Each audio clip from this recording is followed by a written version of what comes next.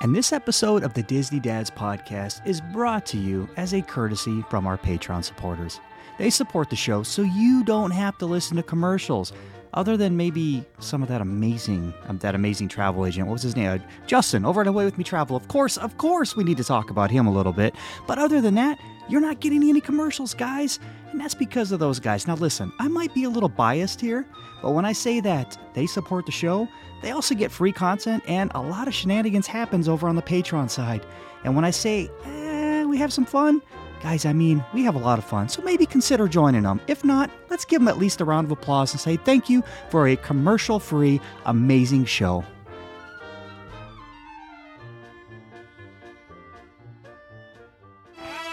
Round one was over.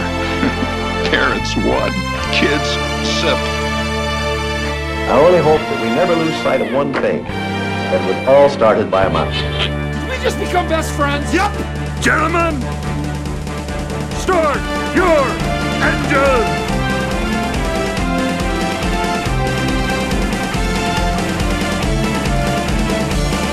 To infinity and beyond!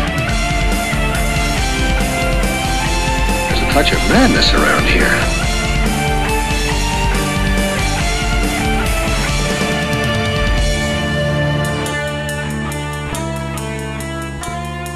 Hello, everybody, and welcome to the Disney Dads Podcast. We're a show that's a little bit about us, a lot about Disney, and fun for the whole family. My name is Mike, and today I have two of my good buddies, my best friends, someone that I love to spend time in the park with. I'll let you guys guess who's with me tonight. One of them believes that a blooming onion should be the official food of Australia, and the other one believes that every family should trade in their minivan for a NASCAR stock car. So I think you know who I have with me tonight, and I'm excited to have them both. If you haven't guessed already, Dave, I haven't seen you in a while, so I'm happy to hear from you and see that smiling Disney glow. How you been, buddy? Busy is the answer. Very busy in Disney World at the moment. We have been prepping for the Christmas celebrations and elements of that for the televised elements. So there's been some recording, and then just busy because we come out of one holiday and roll into the next. Joe, how you been? I haven't seen you in a while. No, Mike, I've been good, man. It's been busy here in the greater Daytona Beach, Volusia County area. But, anybody who says that there are no change of seasons in Florida has never lived here, because there's plenty of change of seasons here in Central Florida. It's been nice, great running weather. It's been nice to go out and play golf and not be sweaty all the time. It's been in the 60s. It's been fantastic. So I'm loving it. It's been everything's been good. I can't complain. Very good. Now, we are missing our good buddy Justin tonight. He's got some family obligations for the next couple of weeks, so he just told me to relay to everybody here that he certainly misses you this week. He's probably going to be out one more week. He's got some stuff going on, taking care of some family stuff. We know how that goes with the Disney Dads family. Family is always first. But I'm super excited because when we were talking about what we were going to do for an episode tonight, Dave came up with this idea, and I thought it was absolutely fantastic. I love the idea from the time that he brought it up. And tonight we're going to talk about three things. We're going to kind of hop into that time machine and go back to some pivotal points in Disney history, something that you would want to be there for. There's a lot of milestones. We've talked about milestones in the Disney history before, the Disney parks, but there's a lot of Disney history that we've talked about on the show before. But what would you want to be there for? If you could hop in that time machine and go back to a specific date, what would you want to be there for? The groundbreaking ceremony, grand opening, first one to do something. And I thought it was a great idea because I thought of quite a few. I mean, we've all can see, hey, opening day at Disneyland would be a fantastic thing to be to. I think opening day in Disney World would be, but we kind of wanted to step outside that usual box of one of those milestones and pick something that might be a little bit obscure, that maybe once you start thinking about it, that's something that I would really want to do. And I'm happy with my decisions. I can't wait to hear what you guys wanted to pick. So going forward, I want to hear, what do you have for your first choice if you hop in that time machine and you got to pick and go back in Disney history and check it out? Joe, what would be the first thing you wanted to try? So, believe it or not, none of my picks are anything related to resorts, DVC, or anything like that. Okay. So let's just get that right out of the way. So I thought that's what all it is, like the opening of Old Key West, the opening of Saratoga Springs, the opening of that's right, Kidani Village. Well, listen, isn't that? I would absolutely have loved to have go back in time and bought some points when they were $30 a point back in Old Key West. But in all seriousness, I want to travel back to January 15th, 1975. and she still sits there. She's the oldest roller coaster in the state of Florida. She's beautiful. She lights up at night, and I want to be there for the opening of Space Mountain. And that opening ceremony, the Disney company still refers to that. You still see highlights of that opening ceremony. I mean, the fact that they had 2,000 or so band members lined up all along the Wedway People Mover track. They had Mickey Mouse in a spacesuit there. They had a couple different astronauts there. Scott Carpenter, who was a Mercury 7 astronaut. Gordon Cooper, a Mercury 9 and Gemini 5 astronaut. Jim Irwin, who was an Apollo 15 astronaut. The pomp and circumstance for the opening of this attraction, we didn't even see it for Star Wars Galaxy's Edge. I mean, it's something that, like, I would have loved to have been there. I mean, they released 1,000 doves and lit off fireworks in the daytime. I mean, how good does that get? And to be on that type of roller coaster, which back in the day, that steel tube roller coaster, I mean, it was the next version of the Matterhorn, right? The Matterhorn was a big deal when it opened Disneyland. And this was a huge deal for Walt Disney World. It was like a first real thrill ride that the park really saw after 4 years after opening. So I would have loved to have been a fly on the wall, been one of the first in that queue, and just have been there for the opening of that. I just think it would have been absolutely amazing. It was broadcast on the Wonderful World of Disney. They broadcast it a few months later, but that's how much of a big deal it was. They even put it on network television, a few months later. And, so I would have loved to have been there. So it's my favorite attraction still to this day. I walk in that queue. I hear that music. I ride that attraction. Yes, there are better roller coasters out there, but for me, it tugs on those strings to the heart, you know what I'm saying? And I've had so many great memories on it. And I would love to just go back in there for when she was born. I mean, I would love to have been there for that. So yeah, Space Mountain opening day, would love to have been there for that. That's very cool. Who would have believed that if you would have stood out there back then in the mid 70s and said that this ride will stand up to the test of time through where we are today? I mean, that's pretty incredible, pretty impressive.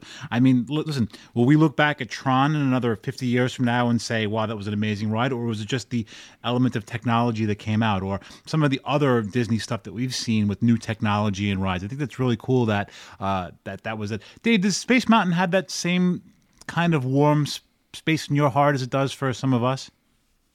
Oh, definitely. I mean, what date was that again? January 15th, 1975. 1975. I mean, like, people must have thought they were out of their mind doing a roller coaster in the dark. Like, and that is years ago. And yet by today's standards, it still holds up. It is still a good roller coaster. I rode it yesterday. Like, it's a great fun roller coaster. So it definitely is a pivotal moment. And 100%. Way up there on the list. Dave, you know what's great about Space Mountain is, they're building Tron behind it, and the indoor part of Tron, it's a box, right? I mean, it's a show. Right. It's a show building. Space Mountain is part of the landscape. It's like when you go, and me and Mike are from the tri-state area. It's when you see the skyline in New York. There are certain buildings that you can see a silhouette of it and you know what they are. And Space Mountain is that. It's part of the Magic Kingdom skyline. I mean, it really is. I mean, it's not just a box in the background. It houses a roller coaster. It's part of the fabric of that park. You got like Cinderella Castle. You maybe have Big Thunder Mountain, and you got Space Mountain. It's kind of like the three kind of like weenies of the Magic Kingdom that you could see from a distance. I mean, she's beautiful. I mean, you look across the of Seven Seas Lagoon at her and at night, and she looks amazing. She's all lit up, and yeah, I love it. So.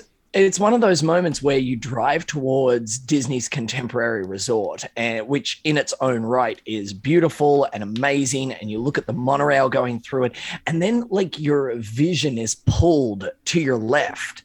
And you're like, oh, but there's Space Mountain. Oh, hold on. Yes, let's go back to the Contemporary. Like, it definitely draws your attention and is iconic on that approach over that road. Do you think that the Astro Orbiter plays a key part in really?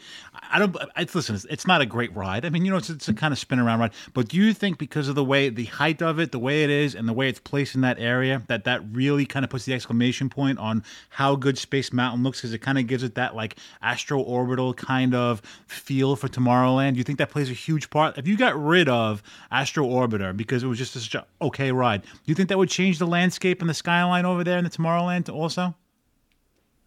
I definitely think so. And one of the things I think, Mike and Dave as well, is when you go and you're on top of the Contemporary up at California Grill or at a top of the world at Bay Lake Tower, and you see that Astro Orbiter spinning, it kind of reminds you that there are people down there having a good time and enjoying that ride. If you were to take that away, you kind of forget that there's people down there. So it kind of reminds you that, like, wow, I am looking into a park. It is an active.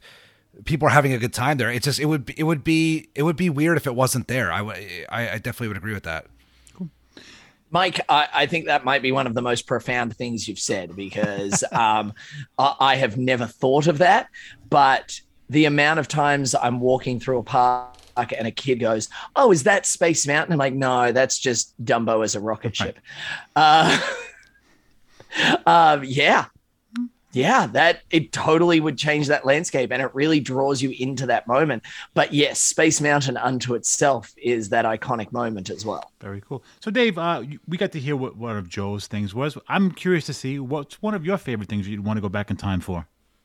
Yeah, I mean, I think you hit the nail on the head at the top of this show, saying that there are some of those go-to moments that we would just want to be there for. The opening of those Disney parks. I'd love to say, yeah, there's a bunch of others. I don't want to steal anybody that, like, as an off-the-cuff one. So I'm going to jump to mine, and that is, I would want to be December 21st, 1937. There was a lot of pomp and circumstance happening outside, and we see videos of that. But to have sat in the Cathay Circle Theatre and seen the opening and the debut of a feature-length animated movie of Snow White and the Seven Dwarfs, something that started an incredible tradition, and at the moment, like, there was so many question marks about it. Is it going to flop? Is it going to be terrible? Is it going to be incredible like Walt Disney had promised? Like, there was so much trepidation, and there was so much riding on it. If that moment hadn't gone as planned, if that moment hadn't gone as we now know it went, like, he would have died a pauper. He was so far in over his head, and everything was tied to that moment. To have sat in that theater, and 90 minutes after it opened, to have heard the response, like, I just get chills thinking about it.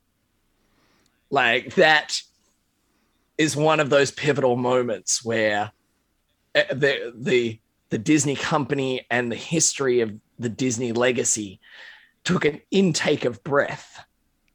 Yeah. And waited. I mean, listen, I was trying to think of some things that was really important to me, and that's definitely something that you brought up that I didn't even think of going that route when it came to, to the Disney history. And obviously, it's a huge point. It's an amazing point, and yet to be a fly on the wall, to be there for that would be absolutely amazing. I could definitely agree with you. I've got to be in some. I've got to do some fun things, and I was at the opening of Galaxy's Edge that Joe mentioned, and things like that. But just that moment to sit in that theater, just think about this. If that didn't go well, Dave, the three of us would not be sitting here right now, right? Because we'd be talking about NASCAR, right? I'd have to fill my life with something, and I assume that would be it. So, and you've already got that. So, and Mike can at least talk about it. So, yeah, we'd just be doing. You know what? Let's scrap it. Let's do a podcast about NASCAR starting right now. We could talk about Australians V8 cars if you want to. You know what I'm saying? But, oh, there you go. We can talk Ford versus Holden. Let's go. Yeah. In all seriousness, man, you're right. There was so much riding on that. Like, essentially, all their finances were put into that, and like I said, we wouldn't be here talking about Disney World. There would be no Disney World. There would be no Disneyland, possibly. So, I mean, if that didn't succeed at the time, it would be a blip on the radar of, remember when that guy tried to make us watch a cartoon? Yeah. You wouldn't even know the name. Yeah, no, definitely. Like, Well done. Crazy. Nice pick. Very good. Yeah. Yeah. I'm going to one of my first picks, and I think it was pretty cool. And I probably could have been there. I mean, I was a Disney fan during this particular time, and this was when our family was just starting to get into it. And it wasn't that long ago, believe it or not. I mean, it doesn't seem like that long ago to me. And that would be the absolute first inaugural Disney cruise, and that was back in July 30th of 1998. Originally, the Disney Magic was supposed to take off in March of 1998, but it got postponed a few times due to some setbacks. And the Disney Magic sailed out of Port Canaveral, went to Nassau and stopped at Castaway, which is similar to stops to what they did now. And that first cruise opened up a whole lot of vacationing when it came to the Disney company. And that really, we talk about how we wouldn't have the Disney company if it wasn't for that movie. We wouldn't have Dave if it wasn't for the Disney cruise ships, if I remember correctly, right? I mean, that's how you got your start in the company. It is indeed. It is. It was actually that moment was one of the moments on my shortlist. Okay. Like I was like, and I kind of think I pushed it to one side because I do have a personal connection to it, and I was trying to I was trying to find some other things I wanted to point this episode in the direction of, but I appreciate you bringing it up. Yeah, like just to. Can you imagine, that iconic, and I know Justin does a much better interpretation of it than me, but just that iconic horn of the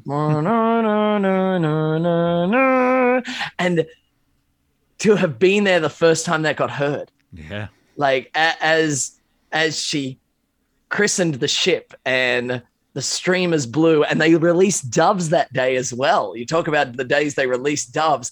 I actually know the guy who was in charge of figuring out how to get the doves to fly from Port Canaveral all the way, because they were homed at Magic Kingdom. Oh. And he gradually took them further and further afield, an extra mile each day. And for 2 months, he gradually worked them further and further away from the castle so that they would know their way home. That's crazy. There you go. Yeah. Very cool. So, I've done the Disney cruises before. I absolutely love them. I've had such a blast on them before. Joe, have you done Disney cruises before? I forget. Man, I've been talking about going on a Disney cruise for years. On this podcast, in my personal life, it's never happened. I've been on one cruise in my entire life, and I was 9 years old. So I have a lot to learn about cruising. I was supposed to go on a non-Disney cruise before COVID happened, and I was all excited for that. I was doing my research and everything, but I have yet to do a Disney cruise, though. I've heard great things about them. I've heard the service is absolutely amazing. Hence, Dave used to work on one of the boats. But hopefully one of these days I'll get to experience what everybody rants and raves about. It's a ship. Okay. It's not a boat. I'm sorry. We've had that discussion before. Yeah, I grew up on I grew up on. watching those big red boat commercials, when Disney had Correct. Yes. When there was a licensing agreement where the Disney characters appeared on another company. Yes. Laura and I were on our honeymoon when we first got married. We went to Nassau in the Bahamas, and we stayed at, I think it was Atlantis, one of those resorts over there. And, one of the things when we were going on our honeymoon was either we're going to do a Disney trip, do a Disney World, and we haven't did it. And we did that when we started having kids. And the other was a Bahamas vacation. So, us being the young adults and not really having kids and thinking, Disney would be just a kid's vacation. We don't want to do that. We were literally sitting on the beach, and we watched one of the boats pull in, and we heard that horn, and we're like, we should have been in Disney. So it definitely has a warm place in our hearts. So yeah, definitely. I would love to have been there for the first one, and I'm certainly going to enjoy some more in the future. Joe, what do you got for me? What's your next one? So the next one I'm going to go with, Mike. It's a time and a lot of mine are Walt Disney World based. That's where my heart is, right? And it's one of my favorite times, I think, in Walt Disney World history, and it's kind of during the Disney Renaissance. And I'm going back to May 1st, 1989, and the opening of the Disney MGM Studios theme park. And it's really fun to take a look back at what was there on opening day, how small it was. It was a fully functional production studios at the time. And I would have loved to have been there to experience, because it was the first one that opened since Epcot, right? So, and it was something that had never been done before. They kind of jumped ahead of Universal because Universal was kind of doing that at the time as well. But I mean, it was a big deal back in 1989. They had Michael Eisner was there for the dedication. They had celebrities such as George Burns, Walter Cronkite, Rue McClanahan, Estelle Getty from the Golden Girls, Dick Van Dyke, Suzanne Summers. These were all people that were there for the opening day ceremony that was broadcast on the Magical World of Disney, which was they actually broadcast a special the day before the park opened, which I thought was kind of funny. They gave everybody like a preview before it actually opened. But I would have loved to have been there. The opening day attractions, you had the Great Movie Ride, Superstar Television, Monster Sound Show, and just the original backstage studio tour when it was fully functional and they had everything was there in place. Unfortunately, I went there as a kid in like 1990, 1991. I don't remember a lot of it. The end of the backstage studio tour days, it was a shell of itself. And that's kind of what I remember. So I would love to go back in time and see what it was fully stocked, what it was built for that purpose, what it was actually like. That's what I would love to go back and see. And I love that. I love that point. There was so much going on at Walt Disney World at the time with the studios opening up. You had the debut of the Grand Floridian. Yacht and Beach Club were opening up. Swan and Dolphin were opening up. Caribbean Beach was opening up. You had so many things going on at Walt Disney World at the time. It's just such an amazing time. And to be there for the opening of the studios, I would have absolutely loved it. And if you're ever bored and you're looking for something to do on your phone, look up an original map of Disney's MGM Studios and just how little it was compared to what, and it's a small park now, it really is, but just how much little was there on opening day. It's pretty fun to look at. I just posted one of those things in the group a couple of days ago. We've been cleaning stuff out around the house, and I found one of those passport books, one of those Disney guides to Walt Disney World, and it had to be from like 2007 or two. And I was going through that, and I actually took a couple of pictures and posted them in the group of how small MGM was at the time, and it had the Pleasure Island map of what was now as Disney Springs, and it was a pretty cool book. And I obviously hadn't thrown the book out. I saved it, and it's kind of cool to look and see. It actually had the before Fantasyland expansion and the Magic Kingdom map, before when it had the Mickey's Toontown and all that kind of stuff, and when Dumbo was in its original spot. So it was pretty cool. But yeah, I listen, you know how much I love Star Wars. You know how much I love Galaxy's Edge. You know how much that means to me. I really miss that whole movie aspect of Hollywood Studios. I know, obviously, Star Wars is a huge movie, and it belongs in a movie studio. But having that working set and the behind-the-scenes stuff, I mean, one of my favorite things, I think I've mentioned it before, was when you leave the Lights Motor Action Stunt Show and you kind of walk around this back of the stage, you would see the shop where they're working on the cars, and they would have the cars apart, and they have the mechanics in there, and, that real gritty behind-the-scenes. There's so many things in Disney you don't want to see how it works, how it ticks. Like, I don't want to see how the magic is in the Haunted Mansion, but I'd love to see how the magic works in a studio set, when you kind of get that little behind the scenes. So I definitely miss that with Hollywood Studios. That was going to be one of my things that I wanted to go back for. I went with something a little different when it came to park opening. I'll get to that in a few minutes. But Dave, anything you want to add to the opening of MGM? I mean, an iconic moment in the Disney company, and it was really marked a turning point where we'd kind of been in the best part of nearly a decade with a little bit of a slump, and where they were trying to figure out what their new direction was. And I know that the Disney Dads podcast reading group, book club, have been looking at a book that deals with this time period, and the emotion that went into this expansion and this collaboration with MGM, and where we gave them like billing in the name of the park. And it was such a big moment for the company. And that list of stars that were in attendance, Joe, that's quite a, I mean, there's a bigger list than that. I just grabbed a few of the right. Big ones, but yeah, that's a big moment in the company's history. And I mean, the opening of any park is always going to be, but yeah, like MGM Studios,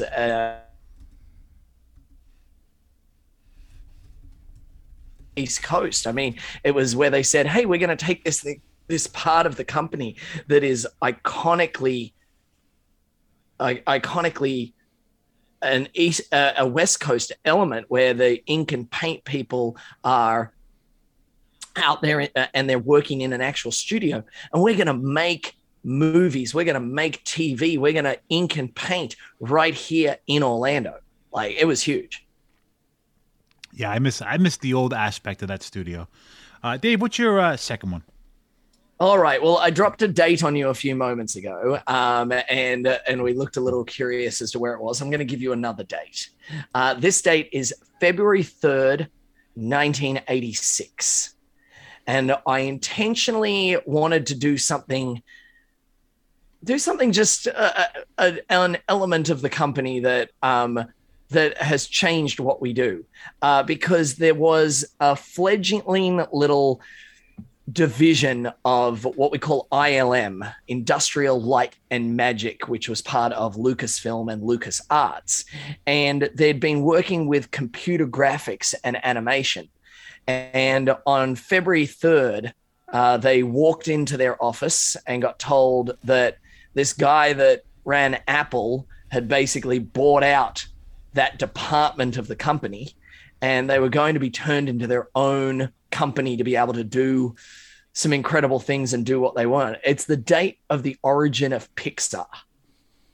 And Steve Jobs had looked at what this division of LucasArts was doing and said, all right, we're going to pour some money into this, and we're going to take his computers and we're going to start really pushing the boundaries on how computer graphics could influence animation. And we now have 24 films and an incredible array of Disney Pixar characters that have entered our theme parks. It really sent the Disney company in a different direction, even though it wasn't even part of the Disney company at the time that it happened. But yeah, I think I wanted to give Pixar a shout out and what they do. Now, if I remember correctly, because I could be off and I could be just mixing some things together. When they got rid of the Captain EO show, wasn't there a Pixar short where they kind of explained some of that history over in that theater? There was Honey, I Shrunk the Audience for a while, and then but there was, I believe, a short film that explained like Pixar and company, the company and the bouncing ball and all that stuff, and yeah, Luxo and some of those things. I mean, you can probably find it somewhere on Disney Plus, probably nowadays. as you were telling the story, it was kind of ringing a bell, and I could almost picture it in my head. And I remember if I had seen it in a park or something that I saw online. This were a bunch of guys that were sitting in their offices and didn't even know like who they really were working for at that time. Like, we think of a department in transition and becoming its own company. That's huge. Like, and they continued to like push the boundaries over the next like 10 years, and less than that, 9 years later, we had Toy Story. Yeah. Great movie. That's incredible. Yeah. Like 1986 to 1995. And they went from, we're going to occasionally like help out a graphics team and do some cool things with a computer, to, all right, we're going to make this lamp jump up and down, and we're going to release Tin Toy and all these cool little shorts. And we're going to push towards Pixar as we now know it. So, yeah, I thought that was a pretty cool date and one of those moments that I'd love to just be in the room for. Hey, Dave, I think we take for granted as fans the amount of Pixar characters that we interact every day, like in the Disney fan community and in the parks, that we don't even think about it now. We just think about it as Disney characters. 100%. Yeah. And I mean, there's some of those ones where you almost like forget like just how, and I walked into a break room today and Up was playing. And like, it was like the first 8 minutes of Up. I just stood there going, oh, like it's such an emotional journey, those first 8 minutes of Up. Like, you're just ripping your heart out. What kind of break room play is that? Rise of the Resistance. Okay. If I was able to stand there for 8 minutes, I had to have time for something. It was Rise. Yeah, but it's not an uplifting thing to put on for you. People that are trying to get a 10-minute break. There are a bunch of first order guys sitting around. They don't care. I'm surprised, Dave, they were playing that. I learned one of the things from one of the tours is if you're ever backstage, they play anything but Disney music just to mix it up a little bit. Correct. The Utilidor intentionally doesn't play Disney music. It plays top 40s, music but that's just so people can get It's a Small World out of their head. Okay, makes sense.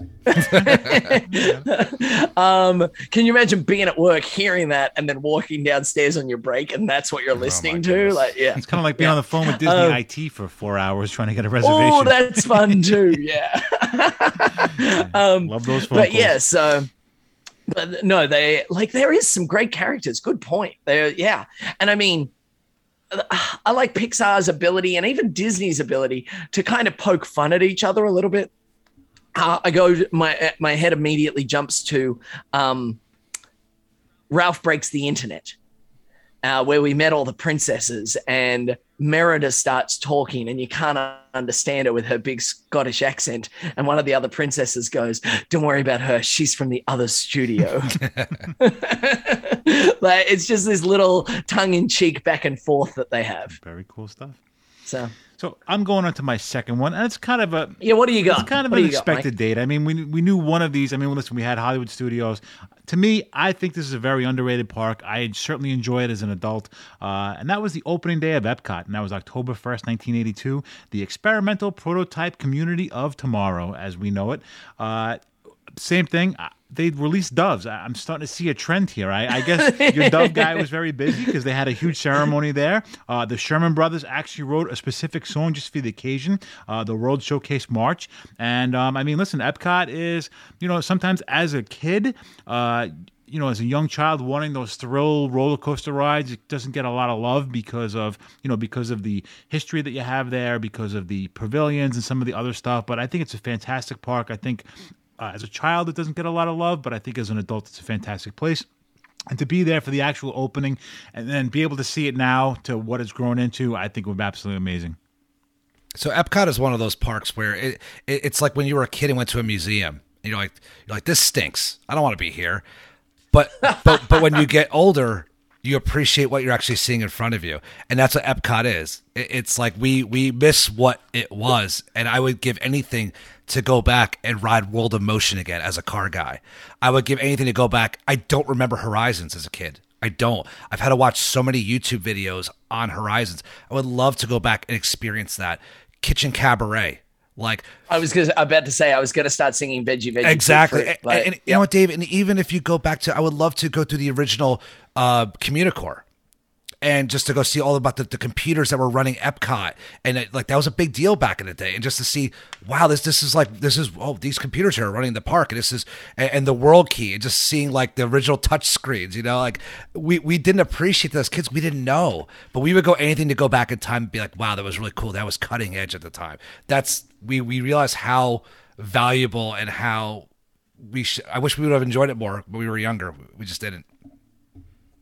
Didn't appreciate it. Took it for granted. Oh. Oh dear. I mean, yeah, Epcot was a glimpse at one of those passion projects of Disney, of Walt himself, and he wanted that ability to showcase how technology is going to influence us in the future. And I mean, there's certain things that you got to wonder, like when he was imagining that, did he picture everybody walking around with a handheld device that connected them to all the information in the world? Like just things like that. But like this was his passion for how can we do things more efficiently, and how can we think about how a city is set up before the city is set up, and how does that then help us? I love looking at the model in the People Mover. When you go into Space Mountain on the People Mover and you're in that paging Mr. Morrow, Mr. Tom Morrow in that hallway, and you see that laid out center element of the city and the modes of transportation feeding out to the housing areas and things like that. He had this grand scheme, and we had to morph that idea and say, okay, how are we going to showcase things? But yeah, Epcot, it's iconic. Yeah. And I say with Disney doing a lot of change, guys, the one thing that I do approve of is, and they listen to the fans. Sometimes they don't do that. The company doesn't. They have their agenda, but they brought back the original logo. They brought back a similar typeface to what was the original Epcot Center like font, and I'm glad they did that because it makes us older fans who that's what we grew up with. It gives us that link. You know what I'm saying? I like that they brought back the original logos for the Future World pavilions. It just that's a nice touch when they were redoing it. I just think that was a nice touch. What would happen, Dave, if I were to walk into Epcot today and ask a cast member, "Excuse me, sir or ma'am, I need to make some dining reservations tonight. Is the World Key booth around here anywhere that can help me with my reservations?" Like, what would they actually? Would half the cast members even know what I was talking about?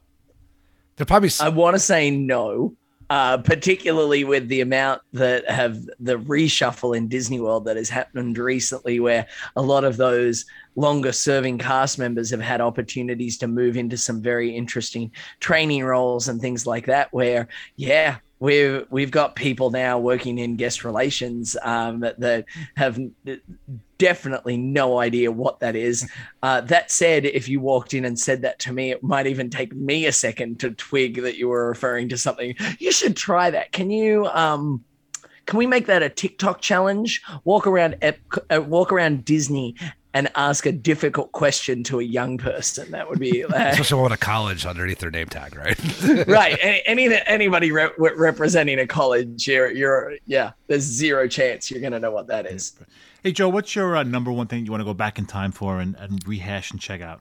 So I didn't get the chance to experience it. If you steal mine, I'm going to leap through this computer, okay? Well, I know we're audio only right now, but it's behind me right now. So if it's... Okay, so okay, Dave, good. Okay, Dave fine. can rest easy. I'm fine. Yep. While I travel back to May 1st, 1989, there's a trend with my time period that I picked, but I didn't get a chance to experience this fully. But it's the opening of Pleasure Island, the original Pleasure Island, and I guess it would be the Disney Village Marketplace area, I would assume it was called. But it came from Church Street Station. Eisner saw an opportunity, saw people leaving property. There wasn't really much to do at night at Disney World, and people are going down to downtown Orlando to Church Street and going to all the bars and restaurants down there. And so they decided to build a place to keep people on property. I think it's kind of the first thing to keep people in the bubble per se, a nighttime experience. And the original Pleasure Island it looked so cool. I mean, some of the attractions or clubs that were there were Videopolis. Imagine being at a club where you were dancing around 170 video screens. I mean, for that time, it just seemed like it was a crazy, it wasn't something that you would experience. There wasn't flat screens everywhere, At the Adventurers Club, hear stories about it all the time. Never got to experience the Adventurers Club. I just would love to have been to take part in that. The Neon Armadillo, as somebody who is married a Southern girl and has grown a country to country music, do a little bit of line dancing. That'd be a lot of fun. A Comedy Warehouse. Who doesn't love to go to a comedy show? I would love to go right now and say, let's go to see a comedy show tonight in Disney. I think that would be absolutely amazing. There was a place called Zephyr's Rock and Roller Dome. As somebody who is a big hockey fan, I love to ice skate, I love to rollerblade. The fact that you could go and roller skate or rollerblade at the time in Disney World, I think that would be, we talk about Splitsville in downtown Disney World. Let's go bowling. Imagine a place you could bring like your rollerblades with you and go like skating. The funny thing is, even in my town here in the Daytona Beach area, there is a roller rink still open and it's packed. So there's an untapped market there, Disney. You could kind of bring that back, but there's so many cool. You're saying bring back roller disco? It could be disco. Dave, you're a DJ, right? Hey, I'll make it happen. The NBA place just closed, right? That's a little, got some real estate there. And then there was one other thing too, is there was a place called the Fireworks Factory, and it was like a restaurant that opened, and they supposedly had some crazy cocktails there. So there's so many cool things that, like, I was 10, 11 years old when this was happening. I walked around. I didn't get a chance to go into the clubs because I wasn't old enough, but I think to go back and be able to experience these, I think it would be a lot of fun. It's something. Downtown Disney Springs is great now with the bars and restaurants, but this was a whole different level, and I just think it would be a lot of fun with the variety that they had. All right, so a couple of things. Firstly, Joe, under no circumstances should we be suggesting to our guests that they want to go to Church Street in Orlando. Well, okay, it is not the same as it was. No, it's not the same 80s. as it was in the 80s, correct. Woo! Do not go to Church Street. I cannot emphasize that enough. Second of all, I only got to go once. I was doing traditions in Orlando at the celebration offices of Disney Cruise Line, and we were and we kind of like had our first couple of nights there before we then had to head to the cruise line to get on board. And I vividly remember, like, at lunch we were discussing like what we were going to do, and somebody was like, oh, you jump on a bus and you go to Disney Springs, and you there's Pleasure Island there.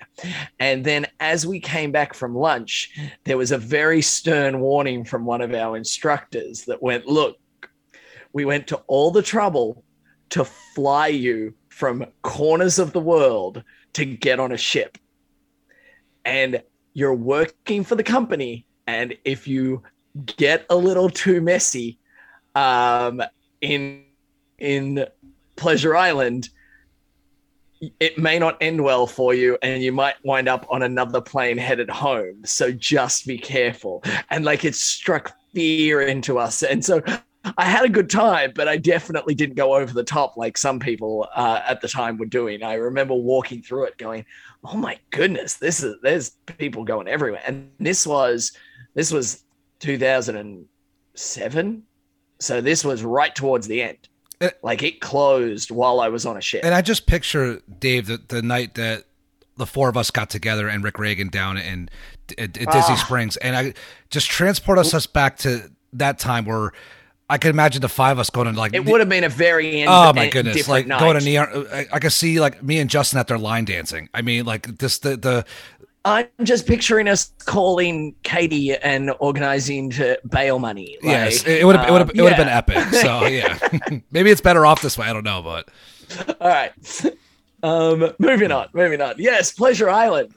Mike, did you ever get to go? I actually have pictures of walking Sarah through there with the old Pleasure Island, that archway that says that. So I had to dig them up and post them on the group. I have them in one of our older albums. Matter of fact, I was cleaning the closets out the other day, and I found a lot of our old Disney pictures. So I'm going to try and post some of those in the group the next couple of weeks, because I found some old stuff. I'd found those old fast passes and some other stuff. So, but yeah, I didn't get to experience it the way I should have experienced it. I didn't get to experience it as a going out party kind of thing. I just kind of passed through, breezed, and saw it. So like Joe, I didn't get to really experience the way I would have, the way we get to experience Disney Springs now. So I kind of wish that I was there for that. And a very good choice.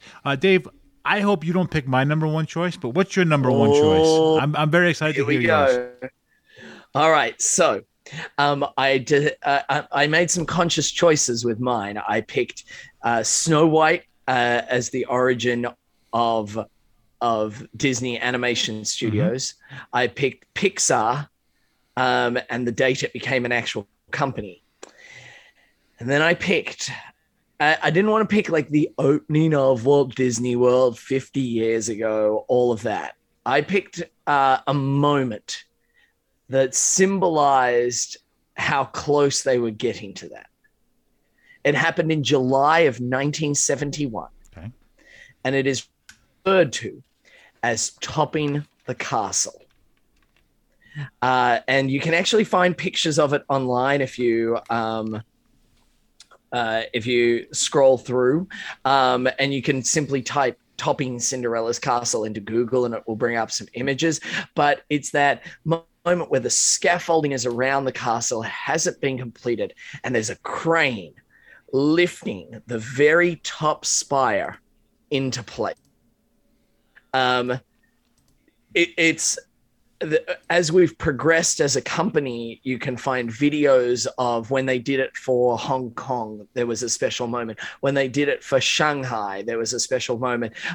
It's an iconic moment for a Magic Kingdom style park for their castle to round that final corner and head towards completion. And topping the castle is a very important moment for Walt Disney World and for Cinderella's castle there. And if I could go back and just stand on what we now know as the hub and just sit and watch it, I just want to see that touchdown fall into place and see everybody's hard work, the fruition of it be realized on how close they are. Like, that's July. They're 3.5 months away from welcoming guests into the park for the first time. That's insane. That's where I want to be. That's my number one. Talk about being a construction worker and, building buildings and, doing all sorts of stuff. To be able to have and wind up on that dream job project and being the person who was there for that. I mean, you take for granted that this just stuff just didn't appear. There were people behind this. And, we have friends, obviously, and Disney family members who work for the company who do construction stuff and do stuff. And a lot of that kind of gets pushed by the wayside. And you don't focus on that so much. And obviously, super, super cool thing. I'm glad you picked that. I wouldn't even have thought of that. That was a really cool moment that I would love to go back and see as well, too. It would be fun to go back in time, Dave, and tell those people there, be like, by the way, you're topping the castle right now. This is going to be the most photographed object in the world for years to come. A little to the left. I literally, you know how I just said like earlier that I got chills? You said that sentence and I felt it creep down my back. Like, that is, can you imagine telling those people that what they're working on would become like, well, let's just be honest. Let's tell them that it would be Mike Stolfi's background while he did a podcast. Right.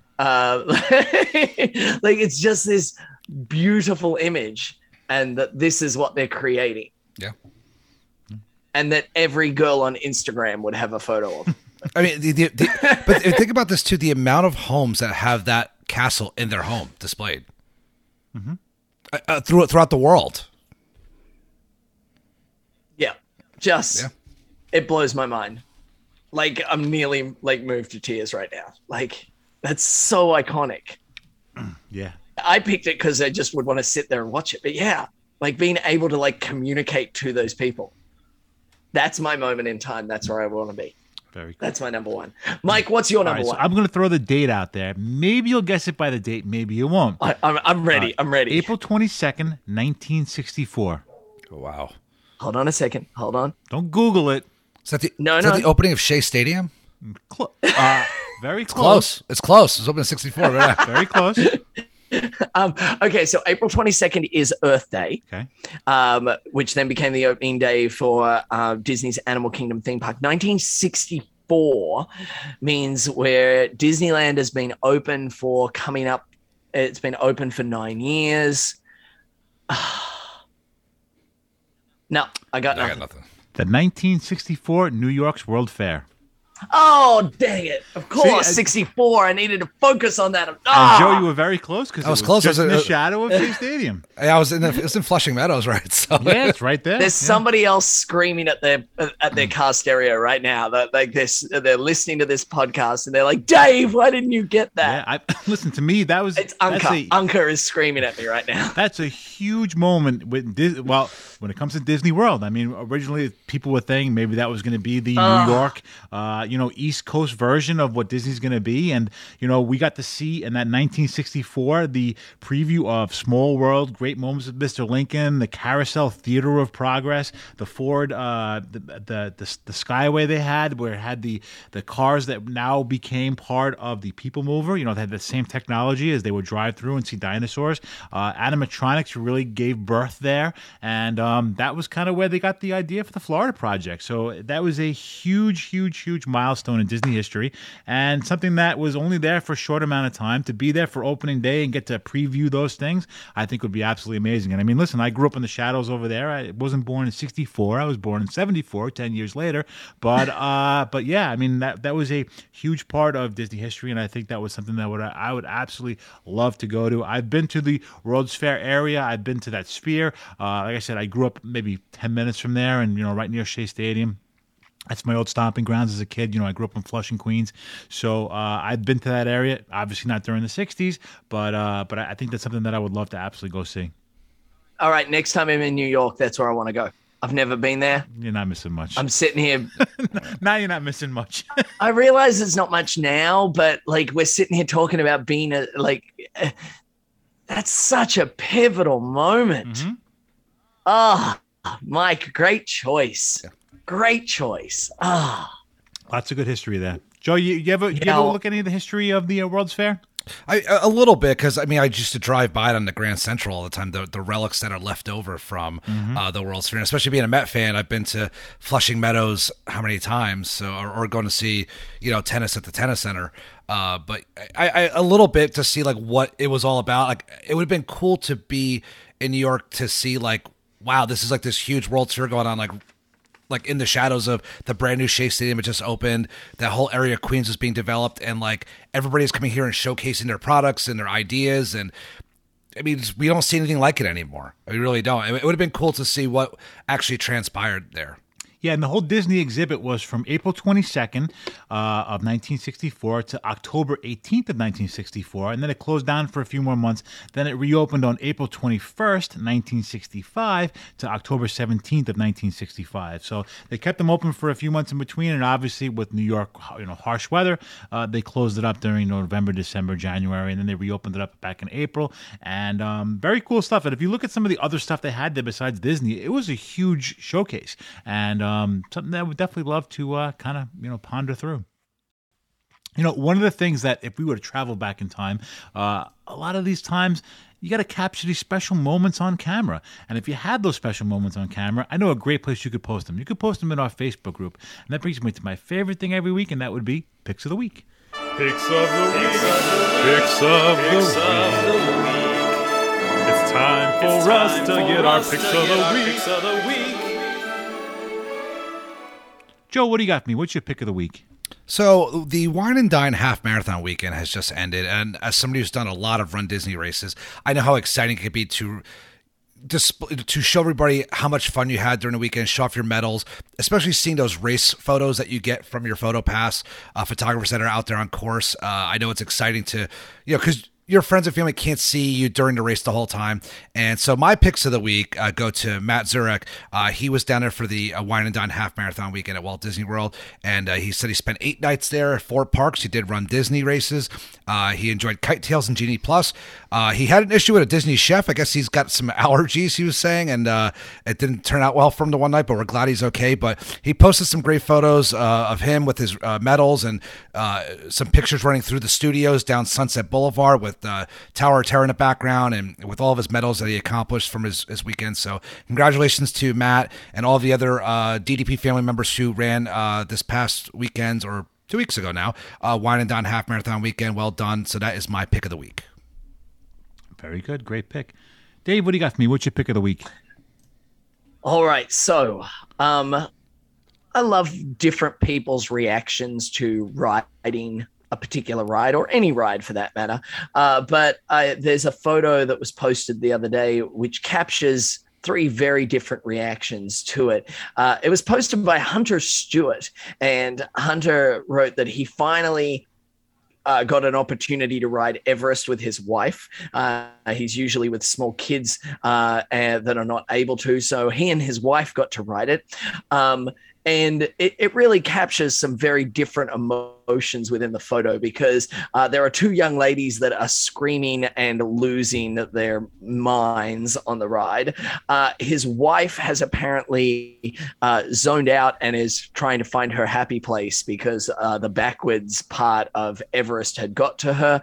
And Hunter is eyes wide open, loving that drop as he heads down the coaster on Expedition Everest. And yeah, just 3 very different reactions captured in one photo, and a great little moment for him and his wife to be able to enjoy and to remember that, yeah, they got their first ride on Expedition Everest.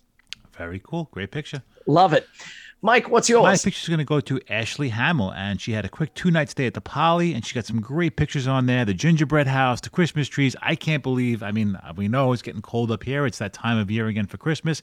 And listen, those lobbies decorated Christmas time. We've talked about it before on some of the episodes on what are some amazing lobbies to go and see. Great pictures. Got a great picture of the 50th Castle. So Ashley, you have my pick of the week. Listen, a lot of other great posts out there. There are so many ways you guys can interact with us. Post them on our Facebook page, Disney Dad Facebook page. You know where to get us. You've seen us before. Justin does a great job of doing this whole this whole rundown of where to get us or social media. You guys know where to get us. I had a great time this week talking about this stuff. Anything guys you want to add? Any closing remarks? Dave, Joe? No, I mean, I heard this idea of being able to go back in time and be present for a moment. And I thought, let's see how that attaches to Disney and to a company that has such rich heritage and such amazing moments in it. I'd love to, when this drops, I think we definitely should start a feed and have people throw out, because there's just so many moments that one could pick to go back to. And I'd love to hear what the Disney Dads podcast family think of a moment within the Disney legacy that they would like to have been there for. Yeah, and when this topic came out, I was so excited too. This was an easy thing for me to come up with 3 ideas. I'm like, oh my God, I do A, B, and C. And as somebody who is big into the retro stuff, and it doesn't matter if it's like Dave talking about, Seven Dwarfs back in the day, or Mike wanting to go back to the World's Fair in New York, or me wanting to go back to the opening of Pleasure Island. There's something for everybody that it could be special and it relates and connects with you. That's what's great about this Disney community and with this topic as well. So I enjoyed this tonight, going back in time, doing a little bit of research and like I said, getting a little bit of the chills, right, Dave? Like when you're looking at these ideas and topics, you're like, oh man, that would have been so cool to go back in time and be there for that. And it was just fun just to talk about it. That's what this podcast is all about. And I would love to see what our DDP family comes up with after this show drops. It'll be fun to see what's important to everybody else out there. Very cool. Guys, I had a great time tonight. Justin, we miss you. We'll see you back in a couple of weeks. But Patreon members, stick around because we're going to have another, I don't know, Dave, you said how to eat something contest or one of those things? I've got there's just different different ways to do things, and I want your opinion on something. This will go back to the big banana debate. So it's going to go back to bananas, or do you turn left to Mexico or right to Canada? It's one of those. All right. All right, guys. Have a good night, and I will see you real soon. Cheers. See you guys. From Mike, Justin, and myself, we want to say thank you. And remember, always keep it Disney.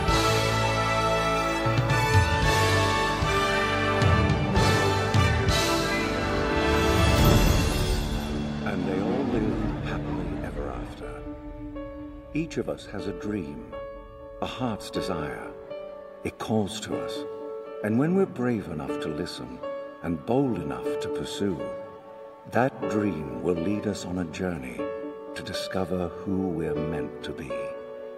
All we have to do is look inside our hearts and unlock the magic within. Ready to begin. Let the one... And that's a wrap. This has been YDF Media Productions.